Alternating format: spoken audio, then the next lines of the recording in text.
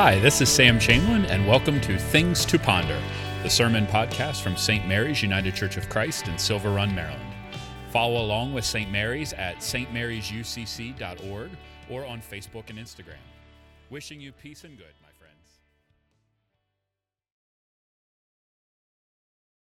And so I want to say thank you to all of you who this week I posted just where is your favorite Christmas music coming from? And I've been thinking a lot about Christmas and Advent music. The soundtrack that is in my head for this season, and this was just my family growing up, it was always instrumental guitar music. Like that has always been Christmas music for me. I don't need a lot of words. I just love hearing the sound of a good guitar, plus whatever else. And in my family, it tended to be a lot of mandolin and banjo. We listened to a lot of bluegrass music growing up. But you know, I've just been trying to get myself to a spot where I'm like, you know what? Let's just let the goodness of the season wash over. And you all have given me plenty to listen to, so thank you very much. Although I will admit, I did not see that much Kenny G coming. I didn't realize there were that many Kenny G fans around here. That was surprising to me. Now, while I'm a huge believer in Advent and Advent music, thus making me a very unpopular person in congregations at this time of the year, this year I figured, you know what, why even fight it? Like, some of you right now are thinking, well, why fight it at all, Pastor? I want you to know I hear you and don't think I don't see you. Some of you are ready as soon as Thanksgiving's over to hit the Christmas tunes, and I usually like to pull back a little bit. I think there's value in waiting. But this year I'm like, it's not even worth it. Like, even I'm just like, can we just get to the good stuff? Why? Because Christmas music is really, really powerful. The ideas and emotions that are tucked into it, and it's equal parts of nostalgia combined with beauty, combined with memory, combined with challenge. There is just, the emotions that are wrapped around Christmas music are powerful emotions. But to varying degrees and to varying purposes. So I want to think through some of the songs that we love about Christmas and just kind of think about what is it that makes them so very, very powerful. And I want to start with the best Christmas song of all time, and I don't want to hear any arguments to the contrary. It is Feliz Navidad. Why is it the best Christmas song? Because no Christmas song will make you happier and make you want to dance. And I try not to throw my kids under the bus. I'm going to do it this one Sunday. We're putting up the Christmas tree yesterday. Feliz Navidad comes on, and even Caleb is dancing to this song. And I know if Caleb's dancing, there's something powerfully emotional about it. You can come at me all day. I think it's the best one. But then, to think about another song there, think about All I Want for Christmas Is You, which I still believe is the only modern Christmas song which makes the classics list. We haven't written too many good ones here recently. That one is one that just kind of sticks. And it speaks to the fun and romance of a yearned-for relationship. Powerful emotion. I want to back up for a second, and I want you to post this, okay? We've talked about Feliz Navidad and All I Want for Christmas Is You. Which one is stuck in your head right now? But other songs get weightier, right? The song, Jenny's a huge fan of Bing Crosby, so we listen to a lot of that at Christmas time. And I've heard a lot of I'll Be Home for Christmas. Expresses a deep familial love. It's beautiful. It really speaks to a family that loves one another, relationships that are deep, but that is interrupted, if you know the story, by the strain of war, reflected in the family and in the soldier, these two entities which are separated from one another, and yet there's a sense in which nothing can separate them, longing to be together. What all of these songs speak to is the emotional power that this season has tucked into its folds. Christmas expresses big and bold ideas. And here at the end of the year, we are invited to reconnect with those really deep emotions and reconnect with something of our fundamental humanity. Fun, beauty, longing, yes, even sadness, even missing others, and yes, even hope.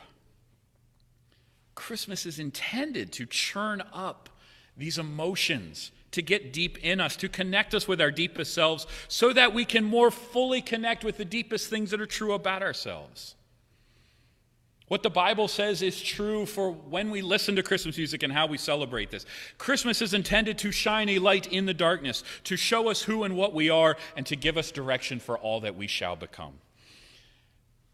So, if you are that person who just has to listen to Christmas music because it connects with something deep in you, the answer is yes, it is connecting with something deep inside of you, and that's the whole point.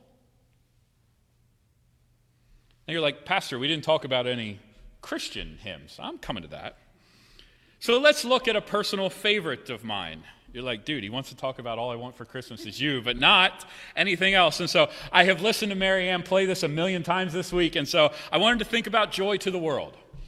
Let's think about the sentiments that are hidden in there. Do you really listen to our Christmas hymns? Joy to the world, the Lord is come. And we say, oh, this is beautiful. You can already hear it in your head, I'm sure. But we might do wise to step back and say, wait a second, we have this announcement that a new king is coming. Not every announcement of a new Lord is a good one, but let's go with it. Let's just assume this is a positive thing. Next line, let earth receive her king. Interesting. King, friends, is an undeniably political term. Don't try to get around it. Don't try to pretend it doesn't matter. It is a political term. King implies power, and if a king is coming, then what is suggested is that the king we have now, or whatever it is that's calling in our shots right now, whatever it is, isn't the king, and maybe that'll get a little tricky. Kings don't tend to suffer other kings all that well. And earth, aren't we supposed to question those who proclaim to be a worldwide Savior? But let's keep going with this. Let every heart prepare him room. An invitation, yes, but a worldwide call, which feels, again, challenging. The coming of this child is going to disrupt not just nations, but you and me. Let every heart prepare him room. We're going to have to do some cleaning up. We're going to have to sort some things out. And I'm not sure that we're sufficiently cognizant of that fact most of the time. Joy to the World calls us to rearrange the furniture in the heart. But then finally we drop it off with, and heaven and nature sing, and heaven and nature sing, and heaven and nature sing. Here at the end we get this repeated line intended to drive the point deep into our psyches, is that this disruptive Lord, as disruptive as this Lord is an occasion for joy. Now you take all this, the stuff that gets played on the radio and the stuff that gets played in the church, you put it all together and take a look at what happens in this season.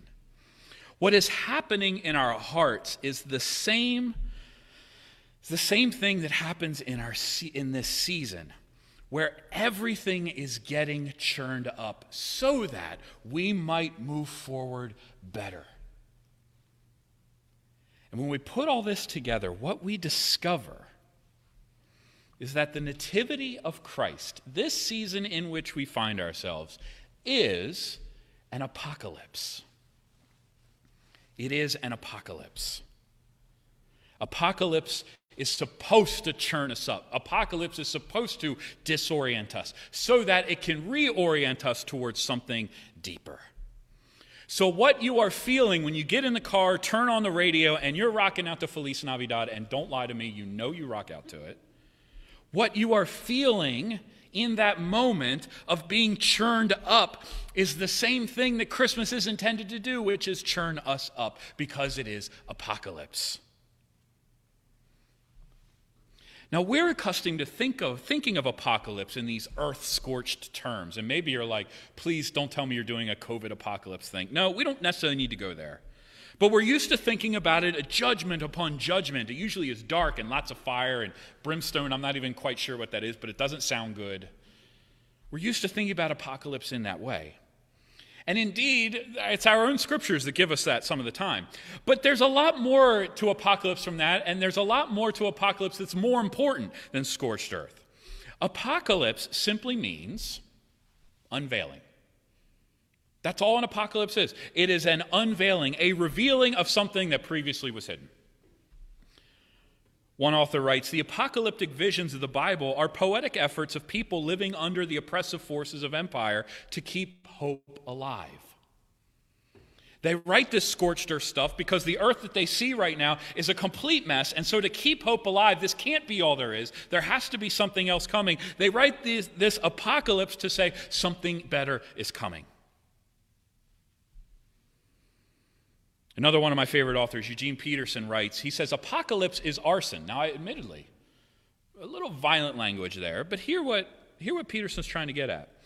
It says, it secretly sets a fire in the imagination that boils the fat out of an obese culture religion and renders a clear gospel love, a pure gospel hope, a purged gospel faith.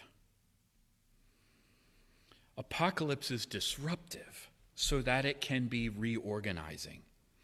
It is intended to tear up the hardened soil of our life, our obscured view of the world, and give us clean eyes and renewed faith. If apocalypse only and everywhere depresses us and held us dividing people into pieces and saying these people are bad and these people are good and all that kind of stuff, if that's what apocalypse does, it's not working. But if apocalypse, like a tiller, is tilling up the hard pack of our souls so something new can be planted, then apocalypse is doing the right thing. The point of apocalypse is so that we can see clearly. And once we see clearly, then we can live differently.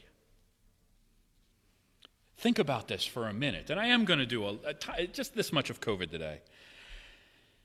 One might say that this whole year has been one giant apocalypse in our lives. It has exposed so much that is off or coming up short in our lives. I mean, look at our world. We have billionaires making money while food banks lines stretch for miles. We have inequality, we have judgment, we have division. All of that has come to the surface this year.